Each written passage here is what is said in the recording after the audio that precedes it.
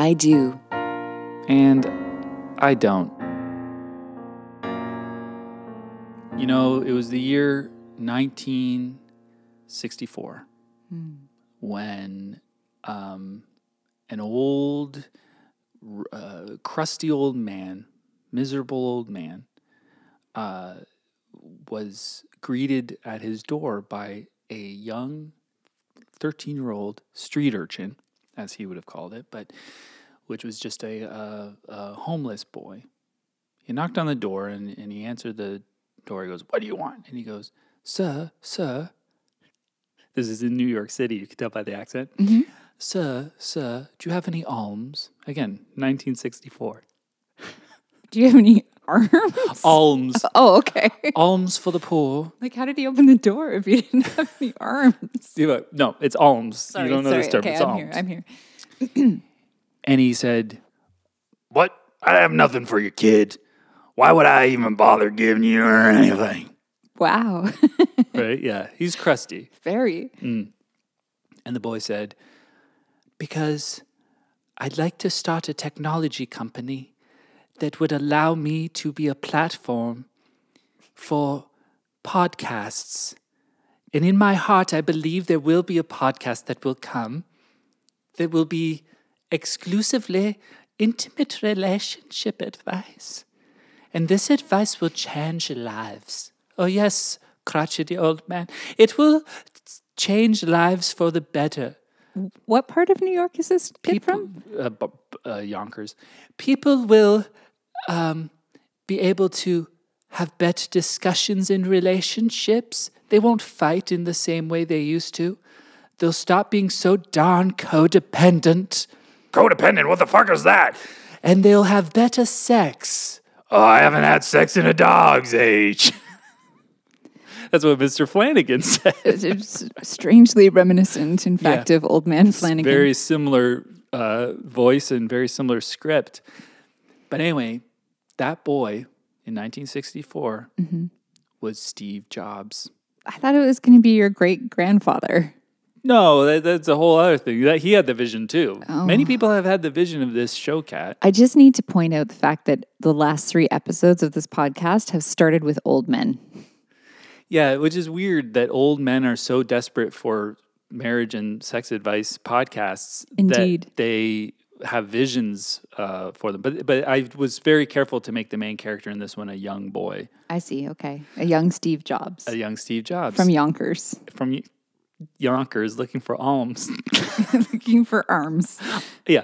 And because everybody needs arms in order to use their devices. And let me guess, the old man had no alms to give him, but he did hand him a shiny apple. Well, he goes, yeah, that's a great ending to that. And he goes, "This apple is going to help you with your advice." And he goes, "You mean device, sir? Don't you mean device?" He's like, "I don't know what I mean." And then he goes, "But advice, that's a great idea. The podcast that I dream of should give advice on a device." And then, yeah. I just really wish I could be here when you re-listen to this intro to this episode. I just want to be here for that. I should take a picture of what my face will look like for our Instagram. And what it will look like, Kat, is completely expressionless. Just like, Yeah. Chances are I'll be watching wood turning videos on YouTube, and where they take a hunk of wood. I know what wood turning is. Is that your next project? No, I did a little bit of wood turning in order to make my ceramic waffle cones. Joel has straight up become a pioneer over the lockdown.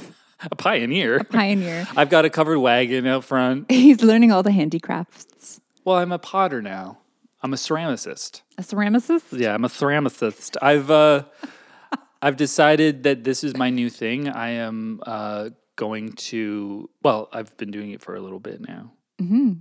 You're actually quite good. Like, all jokes aside. You know what? I have more failures than I do have successes. Mm-hmm. So I'll just say that because I'll try things. Like right now, I'm trying something which I haven't posted on Instagram yet, but we'll see if it works out tonight, where it doesn't fall apart and break. But things, I try to do something, and it's like learning the way clay works. Yes. You know what I mean? Learn the way of the clay. Yeah. So this is what we do. This is called I Do and I Don't Show. And what it's really about, crafts. Crafts and old men. Old men and crafts. Old men and crafts. What kind of crafts do you want to do? You know, what we talked about them all. The other day we did paper mache. Paper mache. Yeah, the of course that was a 2-part episode. The first episode was wire, creating a shape out of wire, and then you got to cover it with paper mache. Mm-hmm. And Kat gets the questions, and the questions are like, how on earth do you use a glue stick without getting your fingers all sticky? And we answer those questions to the best of our abilities, which are pretty good because we're both very crafty. Okay. I think we should start again. Kat, have you ever done any crochet? I have. Well, there you go. So that's it. That's it. That's the cast. People send their questions to I do and I don't show at gmail.com or Facebook, Instagram, I do and I don't show. And we just go like, yeah, we get it. You guys want to make, some sort of wood inlaid with epoxy. We'll tell you how to do that. All right, well, let's get into the first question. Okay. Dear Joel and Kat, do you remember what it was like to start experimenting with sex and intimacy? You mean rock tumblers? Can you tell us about your own adolescent sexual encounters that set the stage for how you perceive sex in adulthood? Well, yes, I guess I have used rock tumblers. I don't know if you have. but what you want to do is use the first thing is use the right rocks. Use the right rocks. If you want to get the rocks to look really shiny, and you want to, the purpose of a tumbler, of course, is to get those pesky bits of rock off. You got to get your rocks off essentially by tumbling them, and they knock against each other, and then they become all nice and round and shiny. Can we move on from this now? Yeah, but what was the question? Oh, dear God. It was like, do you remember what it was like to start experimenting with sex and intimacy? Right. And can you tell us about your own adolescent sexual encounters that set the stage for how you perceived sex in adulthood? That's so interesting. You go first, Kat. Okay, so I was a late bloomer in terms of my peer group because I was very afraid of penises as a teenager. I was like, I didn't know, I'd never seen one in real life. I didn't know what to do with one. And all of the boys that I knew were like, there was an element of danger to all of them that I just did not feel comfortable offering up my virginity or vulnerability. Right.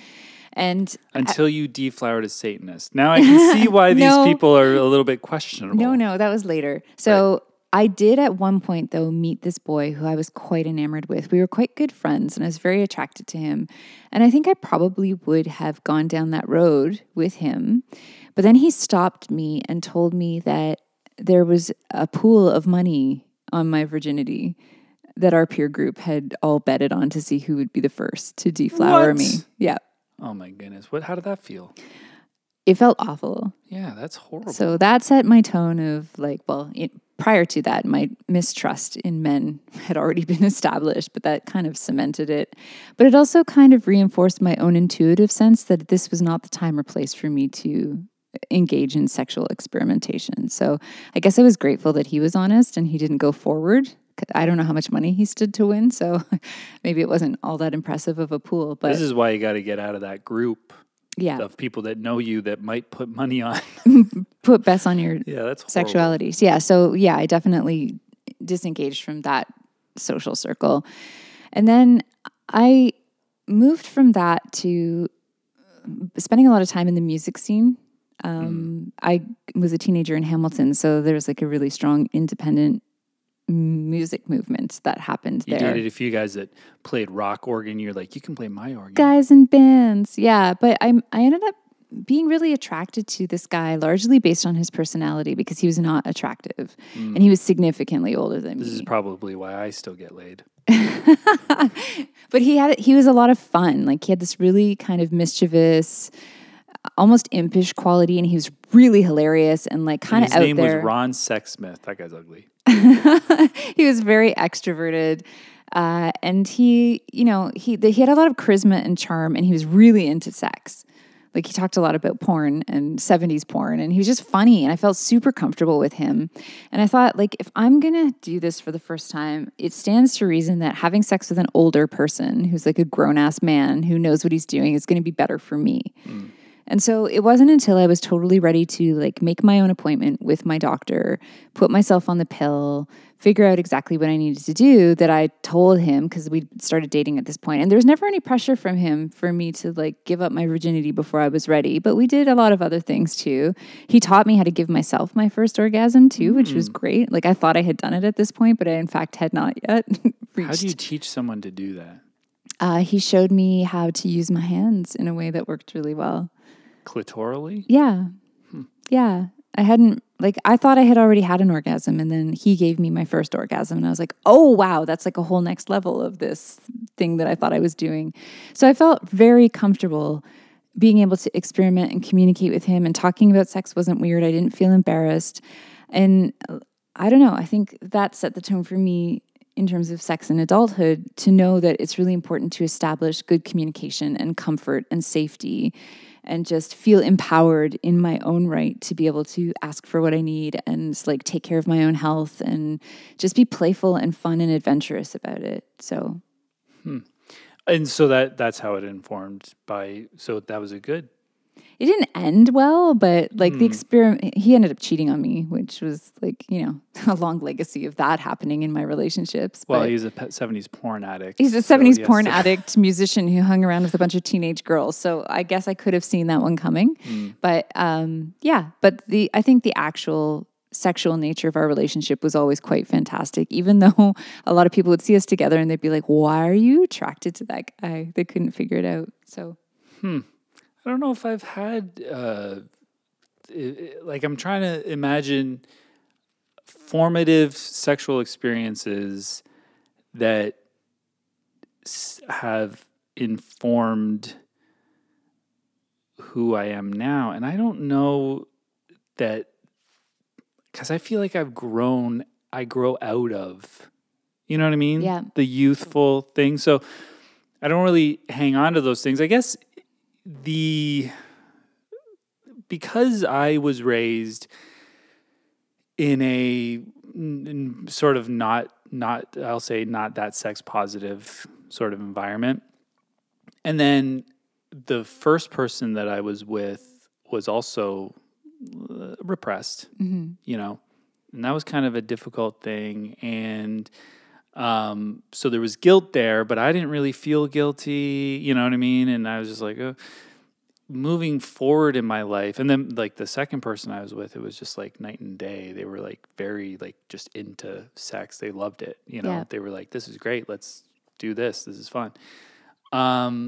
So in my life, I've been sensitive to that sexual repression. And, for a lot of partners, you don't encounter that. But then it's still around, and nowadays, I guess. So I guess this is a direct correlation. Nowadays, I really will shut the door quite quickly on a sort of potential relationship if I get the vibe that this is going to be like jumping over hurdles to have a sex positive relationship. Yeah. And I just I can't do that. No.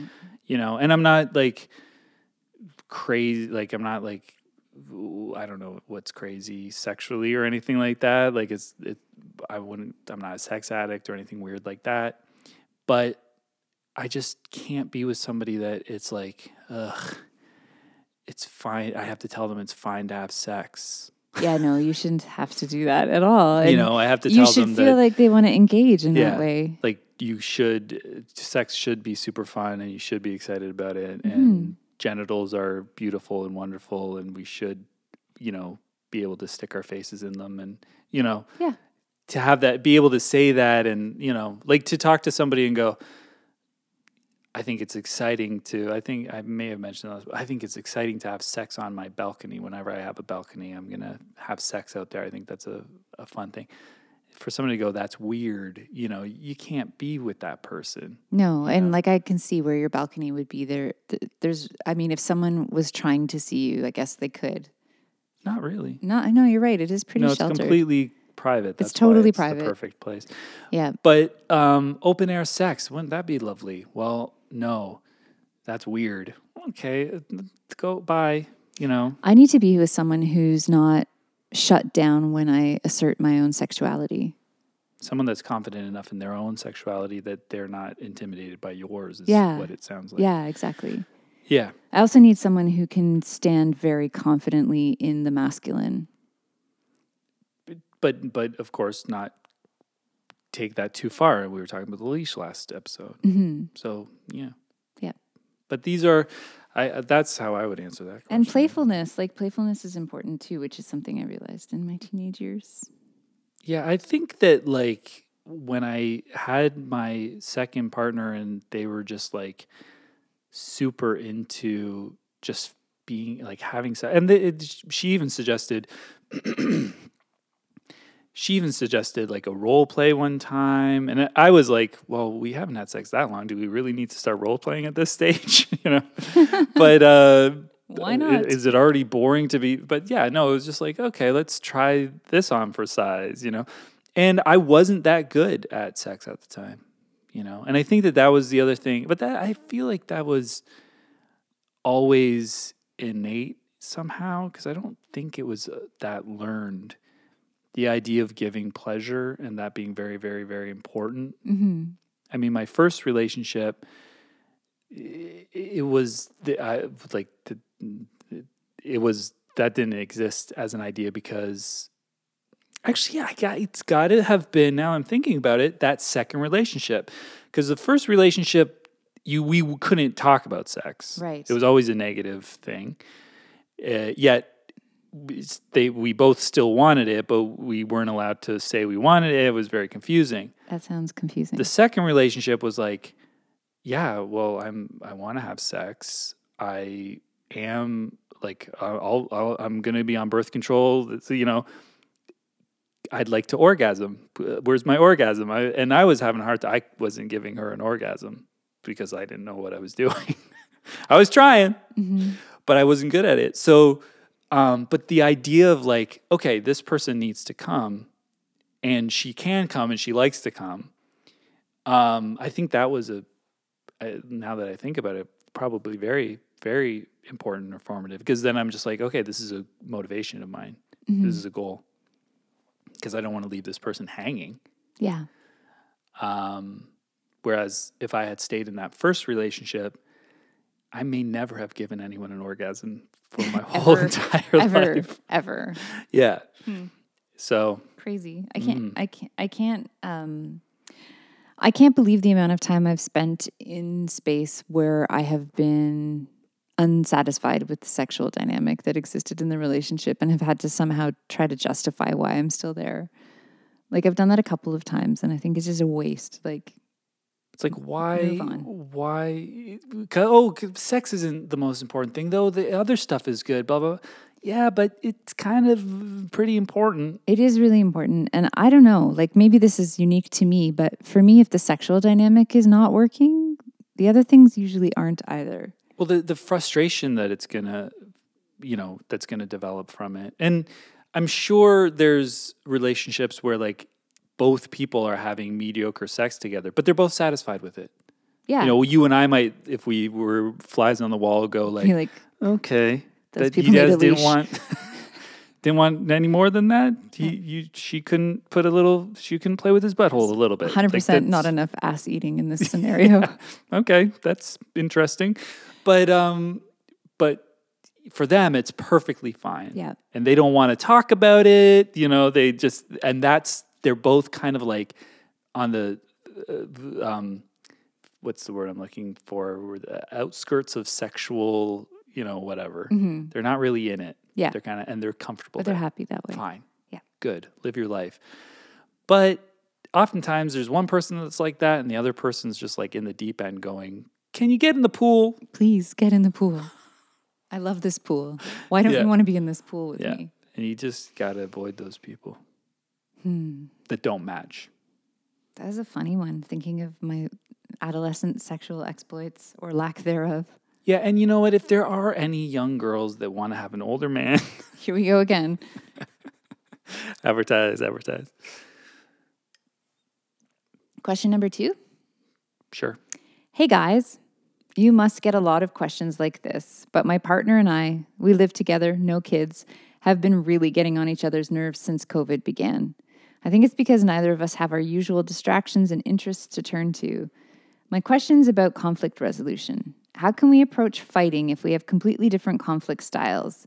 How can we best patch things up and move on? For example, I really need to talk things out and air them out, and my partner just shuts down and wants to tune out and work. When he does this, it's like the tension in the apartment's unbearable, and I can hardly contain my need to demand a resolution. How can we make it less tense? I feel like it's time to end the relationship. Yeah. Like, Force them out of the home and make them find a new place. are you really agreeing with me? No. Of course I'm not. Are you crazy? I'm like, wait, what? But this is often what happens in couple dynamics. Like, it's very rare that you find a partner whose conflict style doesn't push you away. Well, that's the nature of conflict. Exactly. Like, but even in trying to resolve it, a lot of times there's like weird self-protective shit that we do that's just like so off-putting. It makes you wonder why you even want to bother trying to make things better. Can this person like relax a little bit and give this other person time to come to the place of having a conversation? They have to be able to do that. But is that person ever going to come to the place of this where is they can have a this is the conversation? thing. Like, I think what happens is that some people get activated, so they ramp up in their anxiety and their stress, and they need to like get through that feeling and really lean into the other person to give that to them. They can't just sit in the discomfort and the uncertainty. And then usually in those dynamics, the other person just like shuts down. So in an ideal situation, you're going to have someone who's very stable like that, who's just going to be like, no, this isn't, it's not the end of the world right now. It's just like an uncomfortable impasse that we're at. It's going to be fine. But that's rarely the case that ends up happening. So I think when the person who shuts down feels like they're shutting down, they have to say, I need to take some time. I need to put a pause. We can come back to this. And then there's got to be like a 24-hour window, I think, in which that the conversation has to come back onto the table when everyone's calm and cooler heads can prevail. And then the person who's super freaking out or stressed out or anxious has to honor that space and disengage from the conversation. Go for a walk, go and journal, go work out, do whatever they need to do to shift their own energy. Yeah, because that's the problem with the person that wants to talk about it and the other person doesn't want to, is that they're holding on to that and they can't feel at peace until they've kind of had it out with that other person. So what do? And you're saying, go for a walk, deal with it, just sit with it, run on the treadmill. Yeah, because there's nothing worse than trying to have a conversation when someone is highly activated and the other person is not there for it and they're having their own response. Or even like if you're in a dynamic where both of you get really stressed out and loud or whatever the case, even then you have to be able to learn to like put a pause on it and come back to it later and just go and tend to your emotional state. Regardless of what your partner says or does, you are wholly responsible for your emotional response to that. I mean, we're all going to feel what we feel and we're all entitled to feel what we feel, but how that manifests is 100% up for each of us to manage. And we're all human, we slip up, we, sometimes like say things we don't mean or use a tone that we don't want to, but that's not our partner's fault. And in no way should they be responsible for it. And we've heard from people that were like in successful relationships and what they had to say in that anniversary episode we call it anniversary episode. Mm-hmm. And one of the ideas was to never sort of think the worst of your partner in the sense that they're there to attack you or they want to hurt you. Always give them the benefit of the doubt. And if you can do that, that's going to make a huge difference in any kind of conflict, because you're going to be like, okay, they're not trying to hurt me. They're not trying to attack me. And hopefully your partner is not trying to hurt you or attack you. Yeah. But I have two other ideas that may also be very, very helpful. Let's hear them. One of them is that there's probably an episode of Friends that's dealing with the issue that you guys are having. So like that shows everything's happened on that show. Am I right? Uh-huh. So get your Friends encyclopedia out and just find the episode, put it on. You guys are going to have a laugh, but you're also probably going to learn something. And they're probably going to give you the answer, a little bit of a moral of the story of how to handle that. We were on a break, etc. So that's one way of doing it. And the other thing I was thinking, which is not, it doesn't exist yet, but you know how they like say that if something's popular, there's going to be a porn parody of it? Yes. They should do that for arguments. Porn parodies of arguments? Yeah, you know how there's always like a little skit at the beginning before That's actually they bang? hilarious. Yeah, they should just be like, "Oh my goodness, you didn't take out the garbage yesterday." Like they should just always have like the whatever argument. People can send in arguments that they've had, and they're like, "Okay, how would we resolve this?" Do the argument and then resolve it by fucking, and then you'll go like, "Okay, so this is a." Because right now, a lot of it is you like your stepsister wants to borrow the car, and the only way you're going to let her borrow the car is if she bangs you. And then that's it. And that's not a very common scenario at all, Kat. No, you're right. It's not. So that's not helpful for anyone. But if they were to, get these more realistic dynamics, I'm always cooking. I'm exhausted. The kids are in the other room. Like, why do I always have to do the cooking in the house? It just doesn't make sense. Well, I'm not good at cooking. I don't really enjoy it. You think I enjoy it every single night? There's got to be a solution. Well, I can try to learn how to cook. Or what if I just went down on you for half an hour right now? That'd be nice. Okay, I'll go down on you. And then the sex starts. Yep. So these are fun little sex scenarios. Porn should fix that. Turn your relationship arguments into porno scenarios instead. Yeah, and see how would they actually just think about that? How would they solve it? Yeah, what would porn actors do? That's the question. What WWPD? I like this solution. I'm not sure how easy it is for all of us to access our sexual energy when we're feeling activated or triggered or stressed out with our partners, but well, what I'm trying to say with both my suggestions is try to infuse a little humor into the proceedings. Be it, obviously, Friends maybe won't have the answers, but if you imagine your life as a Friends episode or scene of porn, maybe that'll fix the problem for you. Indeed. Yes. You can also try, conflict resolution strategies, of which there are many. Yeah, blah, blah, blah. So, intentional conversations where you're listening instead of responding. Those kinds of things. Here's something I just made up. Why don't you do little affirmations in those moments where you say, I understand that you need space right now. I love you. I will never stop loving you. I'm going to go in the other room now. That's so sweet. And then maybe he'll go, I love you too, and I'll never stop loving you either. I'm just really upset right now. I can't talk to you. I love that idea. That's a really good one. Yeah. When you guys are sober, not drunk on hate, and anxiety, maybe you can be like, hey, maybe we should try this. I just made that up. Next question. We're moving on to the next one. All right. But did we not solve that? I think we did. Turn it into porn and give each other loving affirmations. That's good. We're doing it Joel's way today. Question number 3. You gave a lot of advice. Did I? I don't remember what you said, but I know you were talking for a bit. I was talking for a bit. I think I just talked about putting a gap in and honoring that space. Yeah, and that was what the problem was. Okay. Wait. Did we miss something? No, I think it's just like, how do we patch things up? Yeah. And approach fighting. Yeah, I think we solved that. We solved it. Question number 3. Have either of you ever been in an intercultural relationship with someone? And do you approach those relationships differently, considering that we all bring our own cultural experiences, biases, perhaps even misconceptions and misunderstandings into a partnership? How about you, Kat? Well, I know the answer is yes. Yeah, I've definitely been in an intercultural relationship. My children are all half Indian.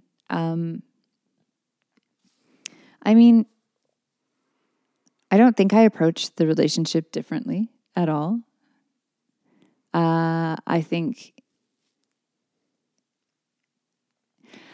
I enter into any relationship in the spirit of like, Why are you crying? ha ha, you're hilarious. I think when I enter into a relationship, it's because I'm curious about the person that I'm with, and I'm curious about the people in their lives and in their families. So I'm really focused on getting to know who they are in their essence. Also for me, like, I grew up in a French Canadian culture, and it's like there's a lot of people at family gatherings. Then drive like shit. There's like tons of food. It's loud. It's boisterous. It's all centered around family. So like to me, for example, my ex-partner's family is Indian. So for me to be part of that cultural experience was not that different than my own, because it's like full of loud, boisterous, joyful people and lots of food and like lots of family-centered activities. So, the flavors were different, certainly, which was great. And something really cute used to happen all the time. Whenever one of his aunties would offer me some food, they'd always be like very cautious that it was going to be too spicy for me. I'm like really worried that I couldn't hack it. You're like, I'm a redhead. I can handle some spice. I love spicy food. No. It's like, it's not like white people spicy is what they used to call it. It's very adorable. This is like real Indian spice. And I don't think there was any moment in which real Indian spice was more than I could handle. So, and I like, since I was a child, I've been super curious about all the people that have been in my environment. And like, I don't know, I guess I just approach it with openness and curiosity and interest. I think that what you said where like, or I think it was in the question, that like within the same culture, you can have many differences.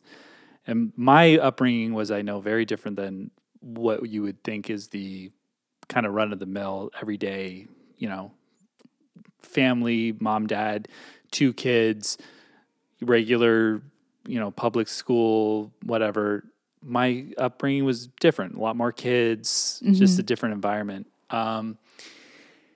And so if I were to interact with the regular, everyday white person who grew up in the same area, it would maybe be a little bit weird. Yeah. Because I am very different, and they would expect me to be like them. But it wouldn't, they'd be like, you're weird. I've gotten that, you're weird, from people that are arguably the same as me, But when I've interacted and met people who are even like immigrants or from immigrant families and that kind of thing, sometimes I feel as though because their culture is so different, and my personal home life culture was so different, you can just sit there and learn about each other, like you were saying, and you're both kind of more open.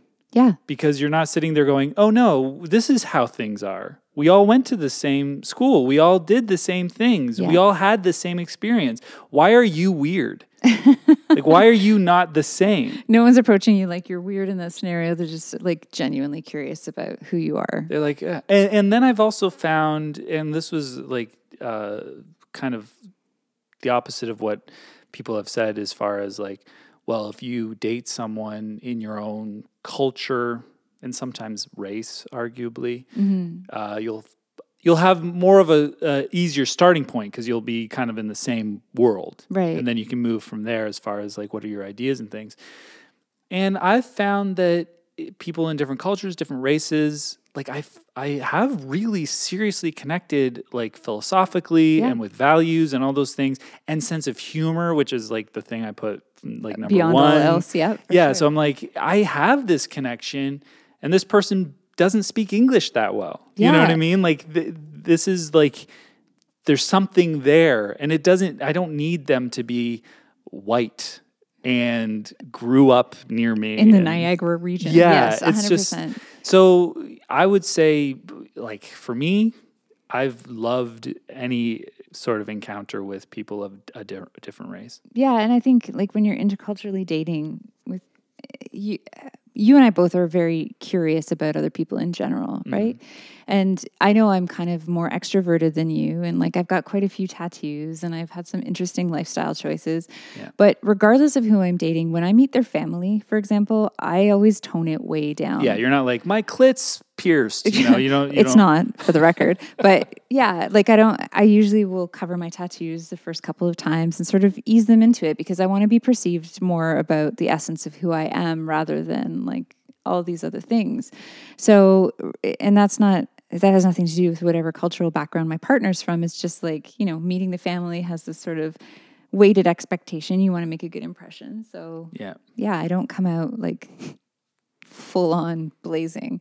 Yeah. And for me, when I was with my son's and daughter's dad, I was really excited to be exposed to some of his cultural experience. So like the food for sure.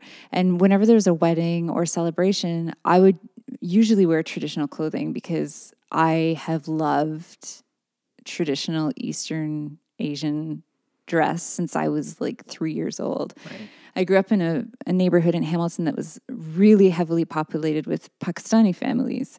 And so all the women would wear these gorgeous clothes and like I was enchanted. I thought they were beautiful. And then I remember I first learned how to wear a sari from one of my friends in high school who taught me how to wrap it properly, and like I can properly wear a sari. I know how to do this. And so I never felt like it was cultural appropriation because there is that like deep reverence and appreciation for the traditions and the customs and even like how you are supposed to hold your body while you're wearing the fabric on you. So it was beautiful to be able to experience that. I really enjoyed it. So I don't know. I feel like I'm open and excited and immersive regardless of the cultural background of whoever I'm dating. I just kind of want to know what their traditions are because I put a lot of value in ritual and tradition and family too. And I come at it from a very different perspective in that I don't have the same sort of reverence for culture, race, you know, your country, where you're from, all those things. Because I really want to believe that people are people. And I get that there are those things that are important to some people, and that's fine. But for me, it's just like, I like to strip, you know, like you like a certain type of food, you enjoy your food. Okay, that's cool, you know. And I don't know if it comes from like just, I feel like we're in Canada, people come from all over the world and live here. My dad's from Holland, you know what I mean? Canada doesn't have, like, the identity of Canada is like nothing. It's Tim Hortons, you know what I mean? Like our culture is like, what is that? Mm-hmm. Like it's nothing to really point to. It's not like, you know, the clothes of Pakistani people or, you know what I mean? Like there's such vibrant, like you can really point to like Dutch windmills, you know, wooden shoes. Yeah, there are like the weird hats. Well, I think a lot of our rich cultural markers come from our Indigenous culture, which sure, but it's hard to say they're ours. Well, they aren't ours, and in fact, like we've kind of lost sight of so many of them because it's theirs from country Canada before we got here. Yeah, and now like we all brought so many things, so all we're left with is Tim Hortons. Yeah, and poutine, and hockey, you know, yeah, but beaver tails. Yeah, but the idea of that is just like, okay, I do like it's fine. There are other cultures and people care about that, but people are people. It's just like, so when I'm getting to know someone, of course, if they're going to share their food and different things about their culture, ideas and things, I'm going to be interested in that because it is a part of them. But at the same time, I don't have the same sort of like I'm happy to like not think about it or go over that stuff. It's just like that. I get it. It depends on how important that is to them. Mm-hmm. Like my one girlfriend was Filipina, and she was either born there, like, but came here when she was 2 or something. But for argument's sake, she was Canadian. But she loved the Filipino stuff. You know what I mean? So she knew the language Tagalog to a degree. She thought the food was great and she wanted to share those things. So I was like, okay, I'll get into this. I'll learn about it. Yeah, that's cool. But then I dated another Filipino girl. Wasn't interested much at all. No. Again, Canadian born. Not Just didn't attached. connect with Yep. it. So she was just like, a few times some of the words or terms would come up, but it just wasn't that important. So I was like, well, I'm not going to we got to go down the Filipino rabbit hole, okay, we're just going to be us. Yeah. So. And I think that's it. Like largely, first and foremost, it's about the connection you have with another person. And then like whatever cultural elements either people are attached to and they want to introduce into the relationship are always. And it's nice if you can like embrace that and if you love it and they want you to immerse yourself in it and everyone's like really involved. Like that's excellent too. I've never really had that. It's always been just like, I'm a very strong presence. Mm-hmm.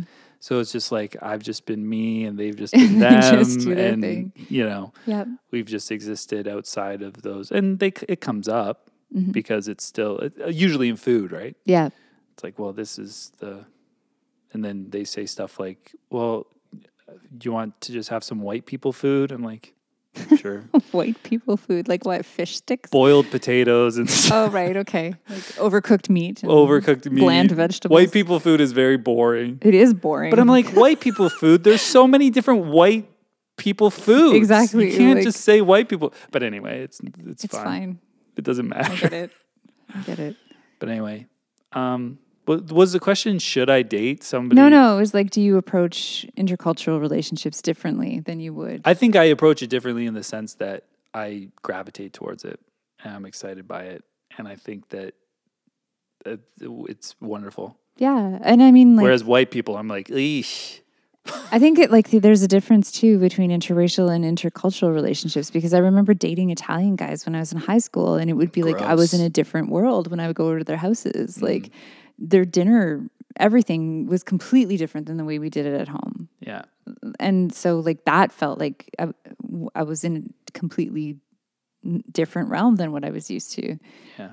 So I wonder, as we get older, is there a shift away from, like, does that seem more serious when you're younger or something? Because like I can't imagine. It was never a barrier. It was just like, oh, this is super different than the way we do dinner time. Like no one's eating liver and onions. I'm so excited to see this. I think what I'm getting at is like when you're younger and you're raised a certain way or you have a certain community or lifestyle,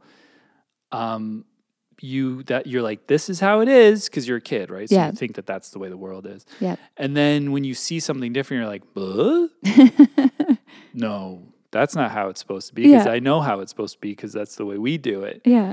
And then when you're, much older, you're like, oh yeah, there's so much crazy stuff out there. Yeah, there's so much beyond what I know. Everyone's doing things totally different. You should know. You know how many cheeses there are? My son's a good example of this. He went to school and they were talking about the family dynamics at home. I think he was in grade 1 when this happened. He was talking about having 2 moms, and one of the little boys in his class said that doesn't exist.